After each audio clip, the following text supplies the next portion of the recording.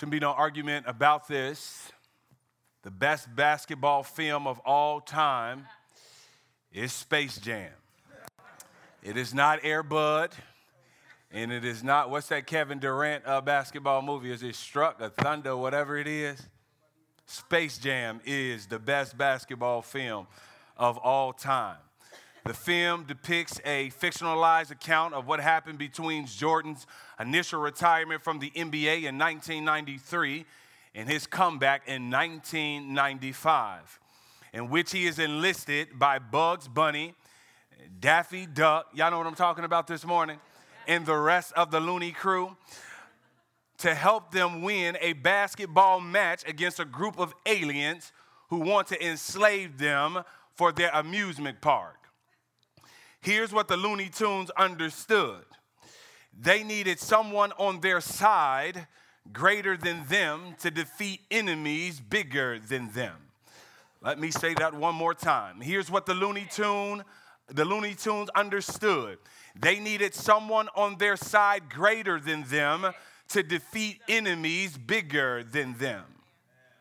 I thought I would have got more amens in that, but that's okay because I'm coming your way. So, therefore, they recruited Jordan from another world to enter Looney World to save them from the Monstars. Who else to call on than Michael Jordan if your freedom depends on a basketball game?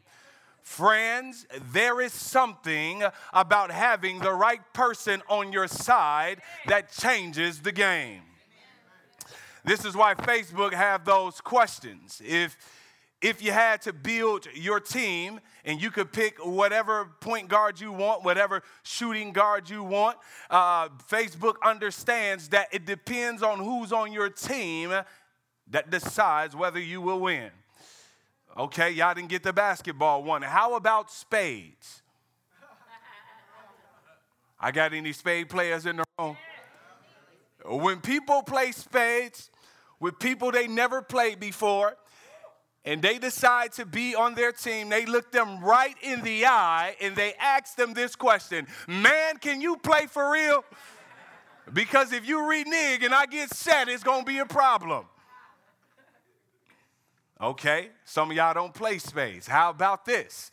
There's something about having the right person on your team. Remember rock, paper, oh yeah, good clean game, good Christian game, good holy game. Rock, paper, scissors. Rock beat scissors. Scissors beat paper, and paper beat rock. And then out of nowhere, somebody got ungodly, and they said, rock, paper, scissors, God. I'm like, hold up. How you gonna throw God in a rock, paper, scissors game? It don't matter, homie. I'll win. Can't nothing beat God. And I say, well, you about right. Can't nothing beat God, and you win the game. And this is what Paul wants to say to us this morning. As long as God is on your team, it doesn't matter who's against you.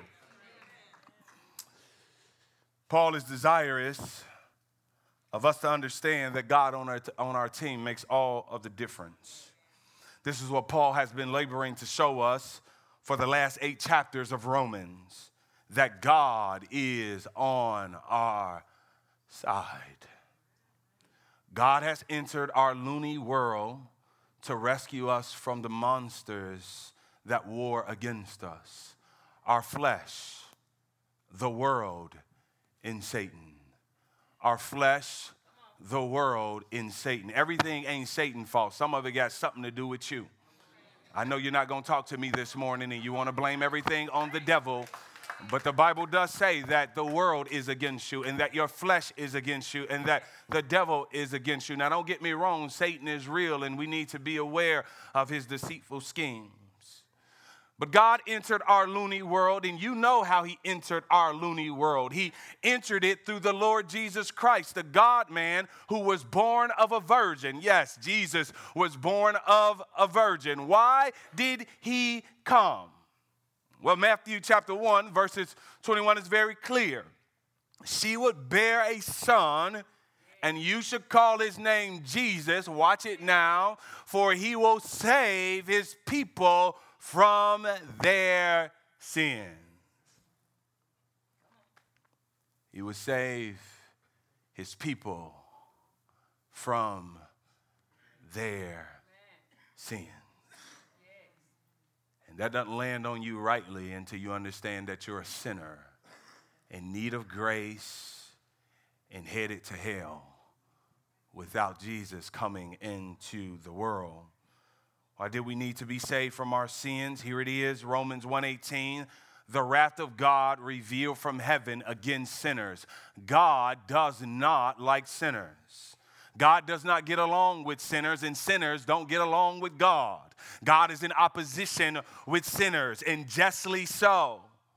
But God sends God the Son into the world so that we could be reconciled to him. Let me make it plain. Jesus died for sin because God is against sinners. But we learned last week all that God has done to take us from sinners to saints. We learned last week all that God has done to take us from sinners to saints.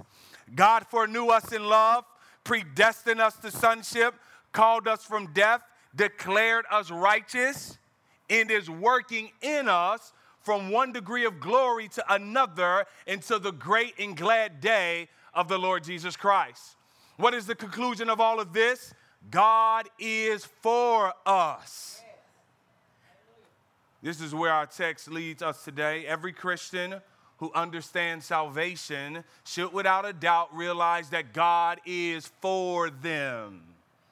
In spite of what the circumstances say, God works our salvation out for our good. No matter what you're going through, no matter what your suffering is, no matter what your circumstance is, the Bible speaks louder than it, and it says that God is for you. God is for us, saints. And we see this in verse 31. Look at the word. What then shall we say to these things? If God is for us, who can be against us? Oh, that'll preach all by itself. I'm going to say it one more time because it didn't land on you the way that I wanted it to land on you. Let me say it again. What then shall we say to these things? If God is for us, who can be against us? Now, there's the question. If God is for us, who can be against us? The answer, church, obviously is no one. Now, Paul uses that conditional word, if, but it's not intending to raise doubt in your heart, saints. We could retranslate what Paul is saying here by saying, since God is for you, who could possibly be against you? What is the question answering? It is a rhetorical question. It is meant to be self-answering. It's answering the predicament that Paul had himself pointed to in Romans chapter 1, verses 18 through 32. And I know sometimes the saints got amnesia, so let me remind you of what Paul said in Romans chapter 1. Paul says, God was against us. That's what Paul said. So how could it be that God could be for us if he was against us? Well, Paul spent 8 chapters explaining how God is for you in Jesus Christ. And if God is for you in Jesus Christ, then Paul raises this question to your soul this morning. What could possibly matter if anybody else or anyone is against you? You see, Paul is not saying that nobody is against the Christian. He's not saying there's no opposition for the Christian. No, Paul is not saying that. When we get saved, we are filled with the Spirit, and now we have a fight against our old selves. And if I could be honest this morning, I felt when I became a Christian, I had more stuff against me than before I was a Christian. It seems like when you get saved, all hell breaks loose. Let me bring it home to you. It's like when you get married. It's something about when you say, I do, it seems like Satan says, I'm on your heels, partner. It seems like when you get saved, everything is against you. The dark kingdom of darkness is against you. Friends that once called you brother or sister who used to run and do the things you do, ain't cool with you no more. They're against you. It seems like your boss, when you speak up and say that I believe in Jesus, your boss is now against you. But what Paul is saying, it really doesn't matter who's against you. If God is for you, it really doesn't matter if they are against you. Paul is being clear here that there is things against us, but it does not matter. There is no surprise that the world is against us. It's no surprise that Satan is against us. Because we see in John chapter 15, verse 18, this is Jesus speaking. If the world hates you, know that it has hated me before it hated you.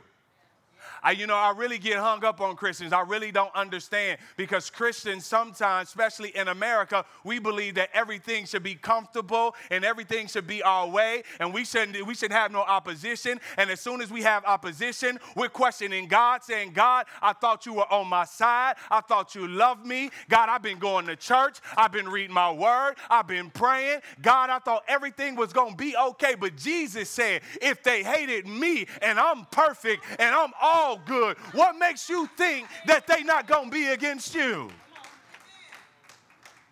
Here's Paul and Timothy. I love the Bible because it keeps it real and it keeps it 100. Here's what Paul says. Indeed, all who desire, watch it, to live a godly life in Christ Jesus will be persecuted. Okay, let me read it again. Because I want to make sure they get this, Rick. I want to make sure that they get this. Here it is. Let me show you. Indeed, all who desire, go ahead and swallow if you need to live a godly life in Christ Jesus will be persecuted. I know you're cute. I know you got your hair done. I know you're looking good. But I came to tell you that being in Jesus doesn't mean the absence of persecution. In fact, it may increase persecution. So we know Paul is not saying nothing is against us. What he is saying is it really doesn't matter. It really doesn't matter who's against you. I love, he's getting to the same point that Lil Wayne was trying to get at when he says, what's a goon to a goblin? Oh, y'all don't know that music? Y'all know? Oh, okay, y'all know what I'm talking to? Y'all that had y'all radios on 92.3 when you came in? Y'all want to act like y'all had it on 90.1 the whole time. But Lil Wayne said, what's a goon to a goblin? And pretty much what he's saying is pretty much that a goon to a goblin is nothing. If God is on your side, no opposition is worth taking account of compared to God being for you. If you've been reconciled to God, if that enmity with God and God's enmity towards you has been solved in Jesus Christ, lean in on this, church. There is no opposition worth considering. Here's why. Many are the afflictions of the righteous, but the Lord delivers them from them all. Many are the afflictions of the righteous, but God will deliver you from them all. Every single last one of them. There is no affliction that will destroy you, saint. God won't let it happen. God Almighty says so. Friends, if God is for you, deliverance is inevitable. It is inevitable. I believe Marvel understood this, that if God is for you, who can be against you? And the reason why I believe that Marvel understands this is because they created this glove called the gauntlet. You guys know the gauntlet glove, and within that gauntlet glove, they created what? Infinity stones. You gather the infinity stones and you put them inside of the gauntlet glove. But they wasn't getting nothing past me because I was seeing with my theological eyes, I know what y'all doing here. Y'all pretty much have taken the attributes of God and put it in a glove. Y'all don't believe me? Watch this. They got one stone called the soul stone. Y'all know what I'm talking about? The soul stone. Remember, they had to jump off the cliff and they had to sacrifice their life in order to obtain the soul stone. This is what it does. At full potential, the soul gem grants the user control over all life in the universe. I said, hold on, now that's God right there. Y'all not going to trick me. Here it is. I seen it in John 17:3. Here it is. Since you have given him all authority over all flesh to give eternal life to all whom you have given him. God possessed the real soul stone. But hold on, they tried to trick me with the time stone. Y'all remember Dr. Strange, the crazy dude, head moving in the different directions. He had control over time. They thought they were going to pull one over on me. But here's what the time stone does. At full potential, the time gem grants the user omniscience and total control over the past, present, and future. Now tell me that don't sound like Yahweh right there. Just in case you didn't believe me, I brought a Bible verse with me. I found it in Isaiah 46:10. I say, marvel, oh God, some money. They've been stealing from him. Here it is. I make known the end from the beginning. Friends, I found the real Dr. Strange. But hold on, they got another stone called a space stone at full potential. Chris, in my own point still. Okay, the space stone. At full potential, the space gem grants the user omnipresence. Hold on, that sounds a whole lot like God. So I went to my Bible. I found Jeremiah 23:24, and here it is. Can a man hide himself in secret places so that I cannot see him? Declares the Lord. Do I not feel heaven and earth? Declares the Lord. Where can you run that God is not? Where can you go that God is not? The Bible says darkness is like light to him. I know what you're doing, Marvel. You're stealing the attributes of the Almighty God. Here's one more. The Mind Stone. At full potential, the mind gem can access all minds in existence simultaneously. I didn't put the verse up here, but you remember that when Peter came to Jesus and said, Jesus, I'll never betray you. Jesus already knew what Peter would do, not only that day, but a few days later. I don't know if you know what kind of God we serve, but we serve a God that is able to search our inner being, who knows all of our thoughts. And here it is. West, when I thought I was done, here's the reality stone. Okay, that's what y'all want to go there. At full potential, the reality gem allows the user to alter reality on a universal scale. I came to tell you that all reality exists because God decided for it to exist, because he's the ultimate reality. And if he doesn't decide for you to exist, you will no longer be in a reality. And here's the last one. It almost made me shout and do a backflip. I said, Marvel, y'all something else. The Power Stone. Okay, y'all didn't catch me. I said the Power Stone. I said, okay, the Power Stone. It's the one that when Captain Marvel ran up on Thanos, he took the gem out the glove. As powerful as she was, when you got the Power Stone at full potential, it gives you omnipotence. And so when she ran up on Thanos, he took the Power Stone and he knocked her back because it's just that powerful. But I know a God who's more powerful than the Power Stone. His name is Yahweh. All power is in his hands. And if you don't believe me, the Bible says on the third day he got up out of the grave. But you ought to shout right now, because the Bible says the same power that raised him from the dead is the same power at work in you. Amen and amen. Friends, here's what I gathered. Even Marvel understands that God can't be beat. It doesn't matter who's against the glove. It matters who the glove is for. Doesn't matter if you got Captain America on your team. If the glove is against you. Doesn't matter if Iron Man is on your team.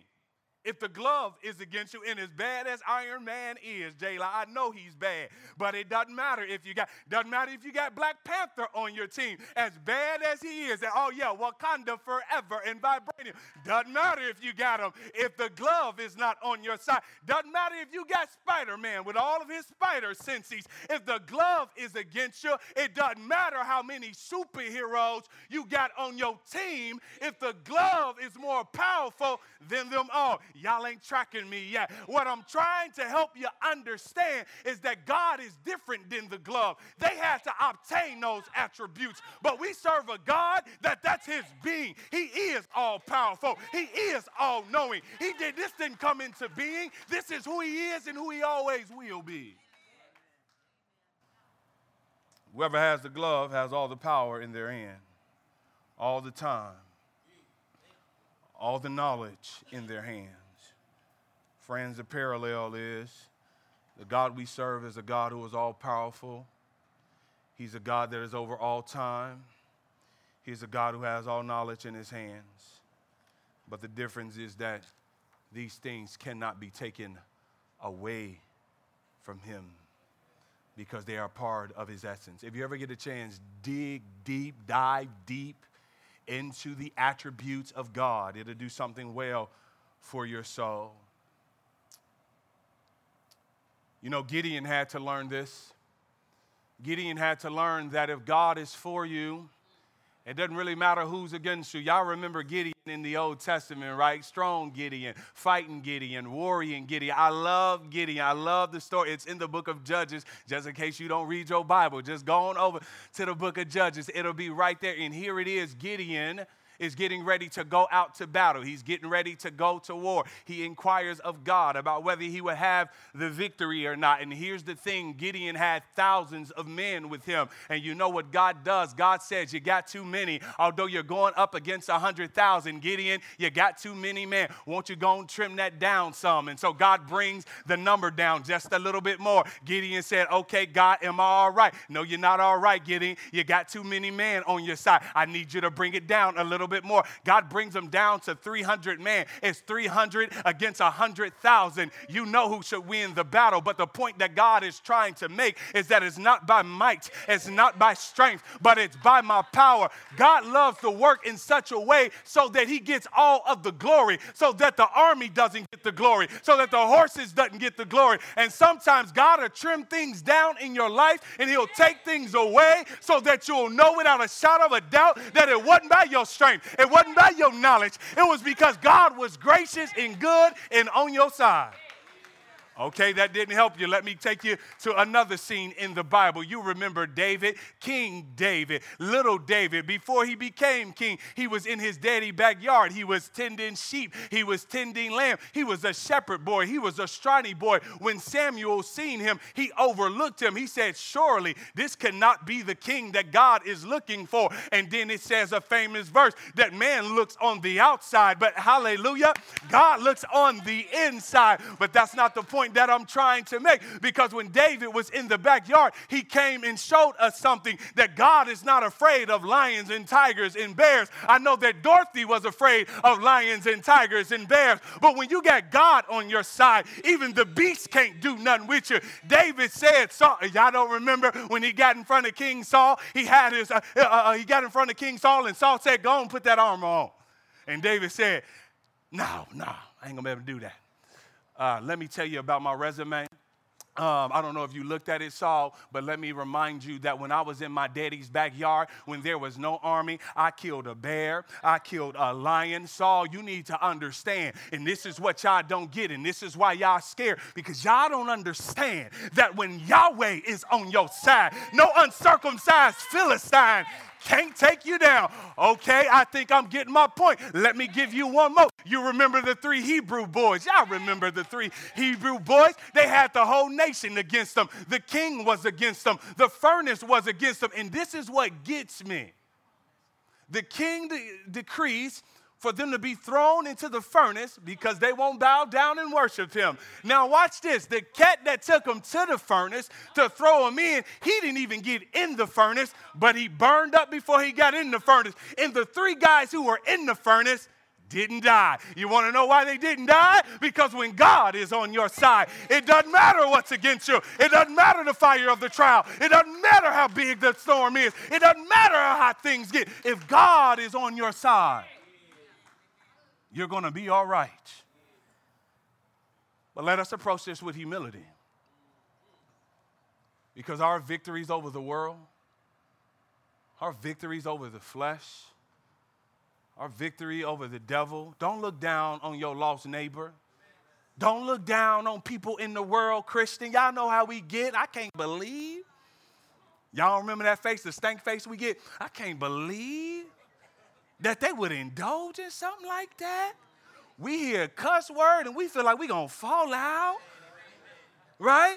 We smell weed on them. We get to talking about them. Come on, if you can't say amen, say ouch.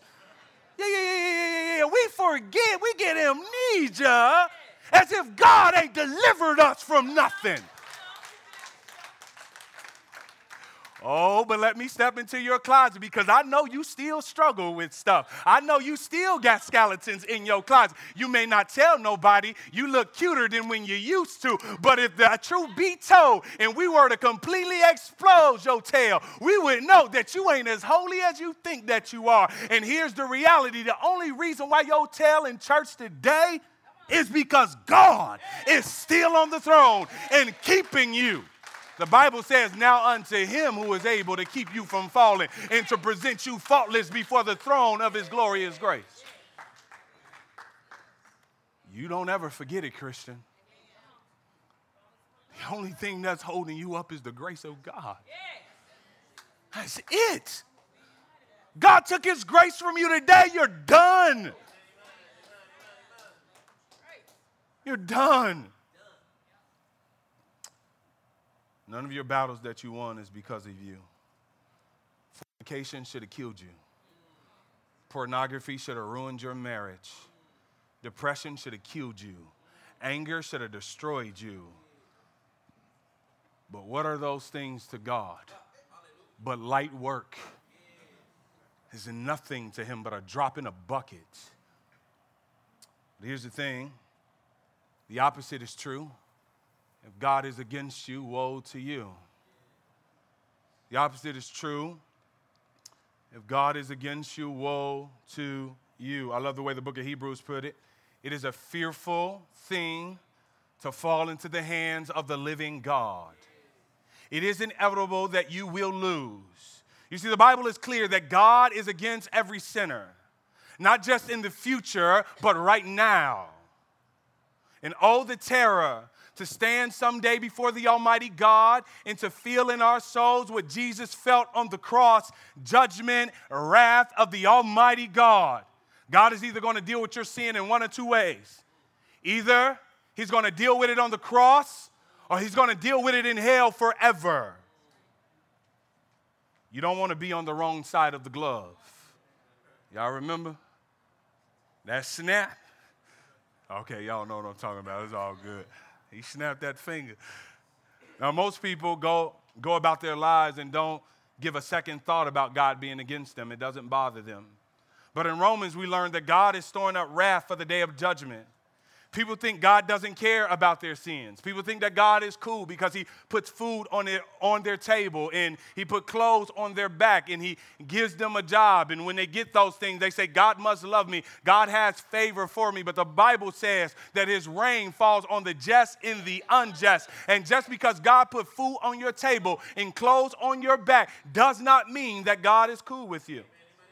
God just loves his enemies. I wish we would put that into practice in church. We'll be all right. But they don't feel anything. Sinners don't feel anything, so they fornicate freely. They lie relentlessly. They harm children. Husbands mistreat wives. People in power oppress people. Unjust towards the poor. And we think because we slap God on our money that God is for us. Oh no, the wrath of God is coming, church. Jesus said it this way. I love the way Jesus puts it. He says, for as were the days of Noah, so will be the coming of the Son of Man. For as in those days before the flood, feel this, church, they were eating and drinking. Okay, let me say it in a way that you can. They was kicking and chilling. Okay? And they were getting married. They was doing their thing, stacking their bread, getting their cheese. However you need to get this, let me help you out. Until the day when Noah entered the ark. And they were unaware until the flood came and swept them away. So will be the coming of the Son of Man. God is going to show up out of nowhere. His wrath is going to come out of nowhere when everything is just the way that it is, and he's going to crack the sky, and he's going to be like, homie, I'm back. And all those who are on his side, they're good. And all those who are against him, he will crush. If God is against you, who can be for you? Friend, someday it will not matter who you were, who your friends were, what your accomplishments, how rich you were, how in shape or beautiful you were, how educated you were. Them degrees ain't gonna save you. How powerful you were. If God is against you, who can be for you? Or Jesus says, what does it profit a man to gain the whole world and yet lose his soul? What does it profit a man to gain everything and lose his soul in the end? What does it matter? If you lose your soul in the end, come to Jesus, friends. Come to Jesus. Come to Jesus. His arms are still open. He's still waiting, and he's ready to receive any sinner that would open his mouth and call on the name of the Lord. Come to Jesus. This verse cuts both ways. And you got to ask yourself this question this morning. Which side are you on? Are you on the for side, or are you on the against side? But let me with great joy and great gladness declare to the saints in the room, you are on the for side. You are on the for side. Let me prove it to you. The Bible says that we know that God is for us because the cross speaks that God is for us. Get your thinking caps on and dig deep and hold your shout, because this is good all by itself. Paul knows many of us will struggle to believe that God is for us. Can we be honest in this room? Sometimes it's your circumstance that makes it hard for you to believe that God is for you. Have you ever doubted in your own soul, in your own circumstance, whether God was for you? Have you ever been through darkness so great that it made you doubt whether God was for you? Have you ever felt pain that rocked your faith, that made you wonder if God is for me? You know, Gideon wasn't really sure if God was for him. So what did he do? Here's what the Bible said Gideon did. Then Gideon said to God, if you would save Israel by my hand, as you have said. Did you catch that? God told him that he was going to do it. But Gideon needed some proof. Watch it. I'm laying a fleece of wool on the threshing floor. If there is dew on the fleece alone, and it is dry on all the ground, then I shall know that you would save Israel by my hands, as you have said. Gideon needed a sign. And it was so. When he rose early next morning and squeezed the fleece, he wrung enough dew for the fleece to fill a bowl with water.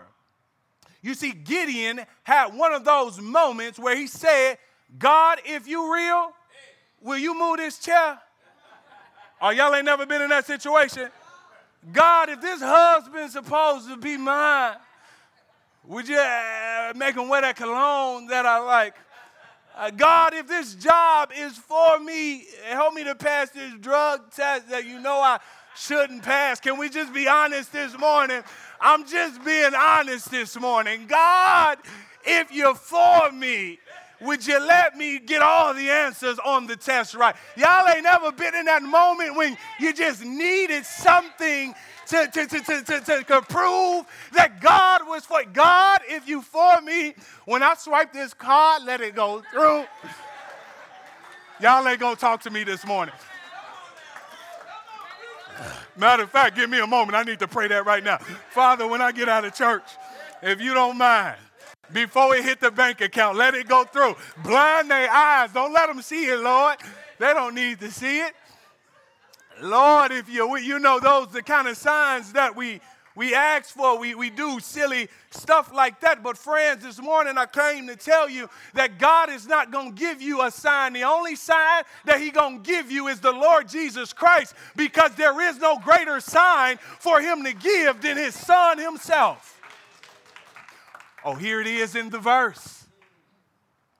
He who did not spare his own son, but gave him up for us all. Let me encourage you right now. You're going to want to tuck this verse away in the pocket of your heart because you're going to need this one.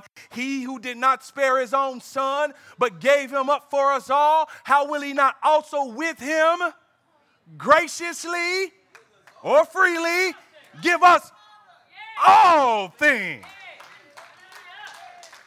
All right, I want to preach it how I feel it.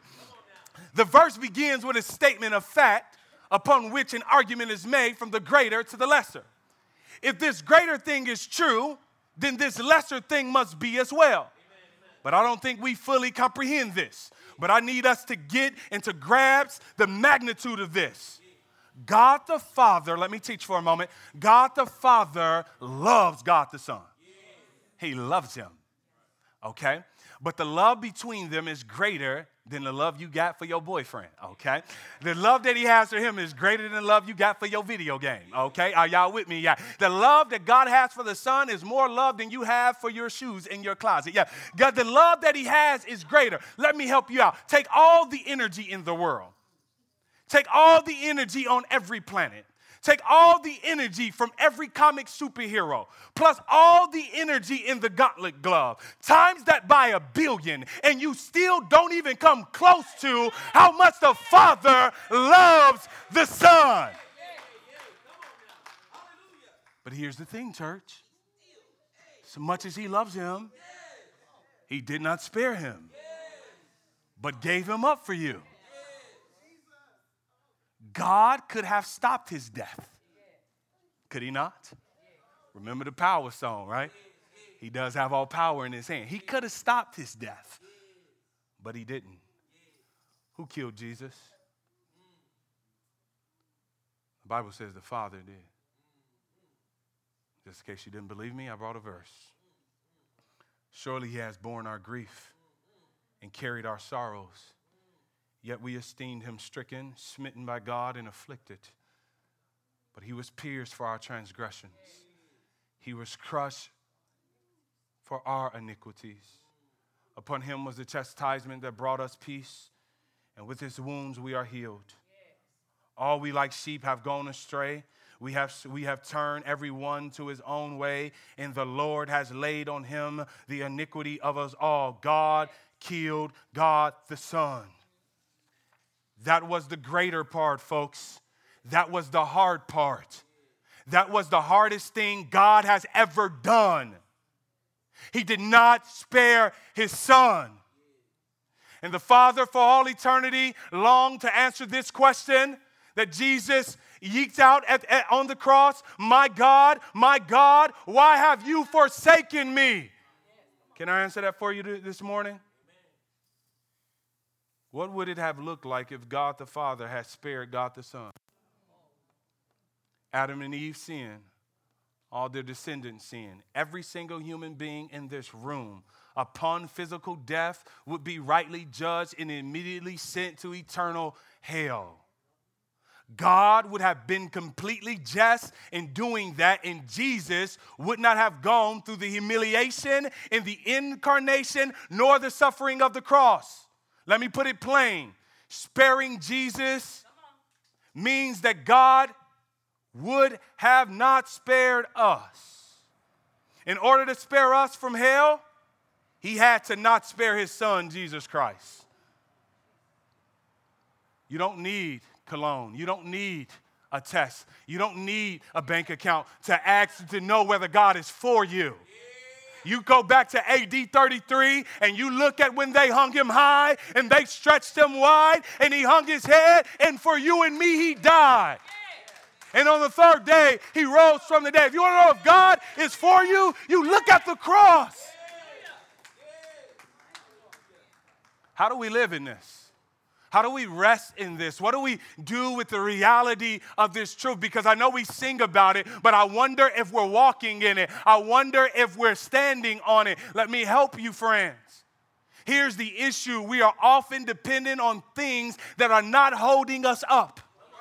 We are often standing on things that are not winning the battle for us, but we're giving it credit. Let me go back to Space Jam and help you out. You remember when the Looney Tunes, they were down in the game and they went into the locker room and Jordan was trying to give them a pep talk, but they just didn't believe that they could win the game. And Bugs Bunny goes over to the water fountain. Y'all with me this morning? He fills up the water bottle. He writes on it special stuff. And so they take the water bottle, they take a little bit of the water, and all of a sudden they are pumped up. But then they get back in the game, and all of a sudden they're down again. And they say, Jordan, do you got some more of that special stuff? And Jordan say, that wasn't nothing but water. Friends, the things that you think that you're standing on are not holding you up. It's the grace of God holding you up. It's his hand holding you up. Let me give it to you like this, and then I'm in my seat. I love this insurance commercial.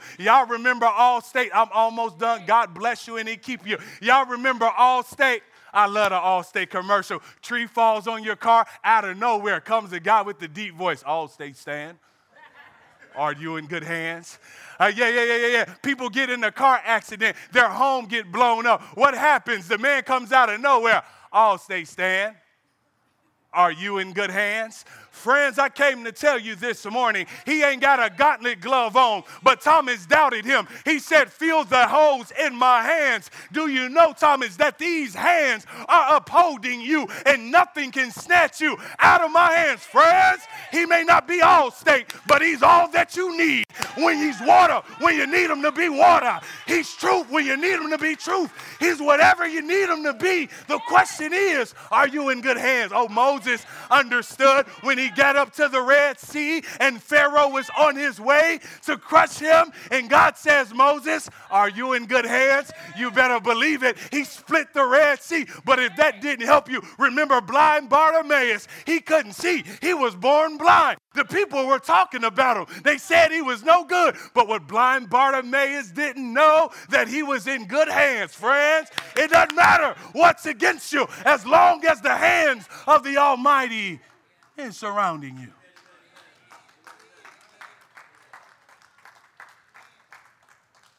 Friends, do you believe that you're in good hands?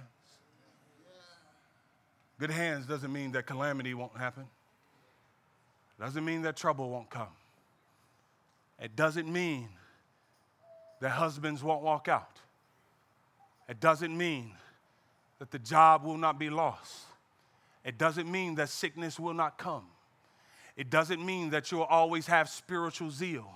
It doesn't mean that you'll always be on fire for God. It doesn't mean that your love for God will be perfect. It doesn't mean that. But what it does mean, what it does mean is that when it all goes down and when the bottom drops out, you're going to find out that there's a rock at the bottom. And that rock is the Lord Jesus Christ, the everlasting rock. And one day, you're going to need that rock. And you're going to need to know that if God is for you, who can be against you?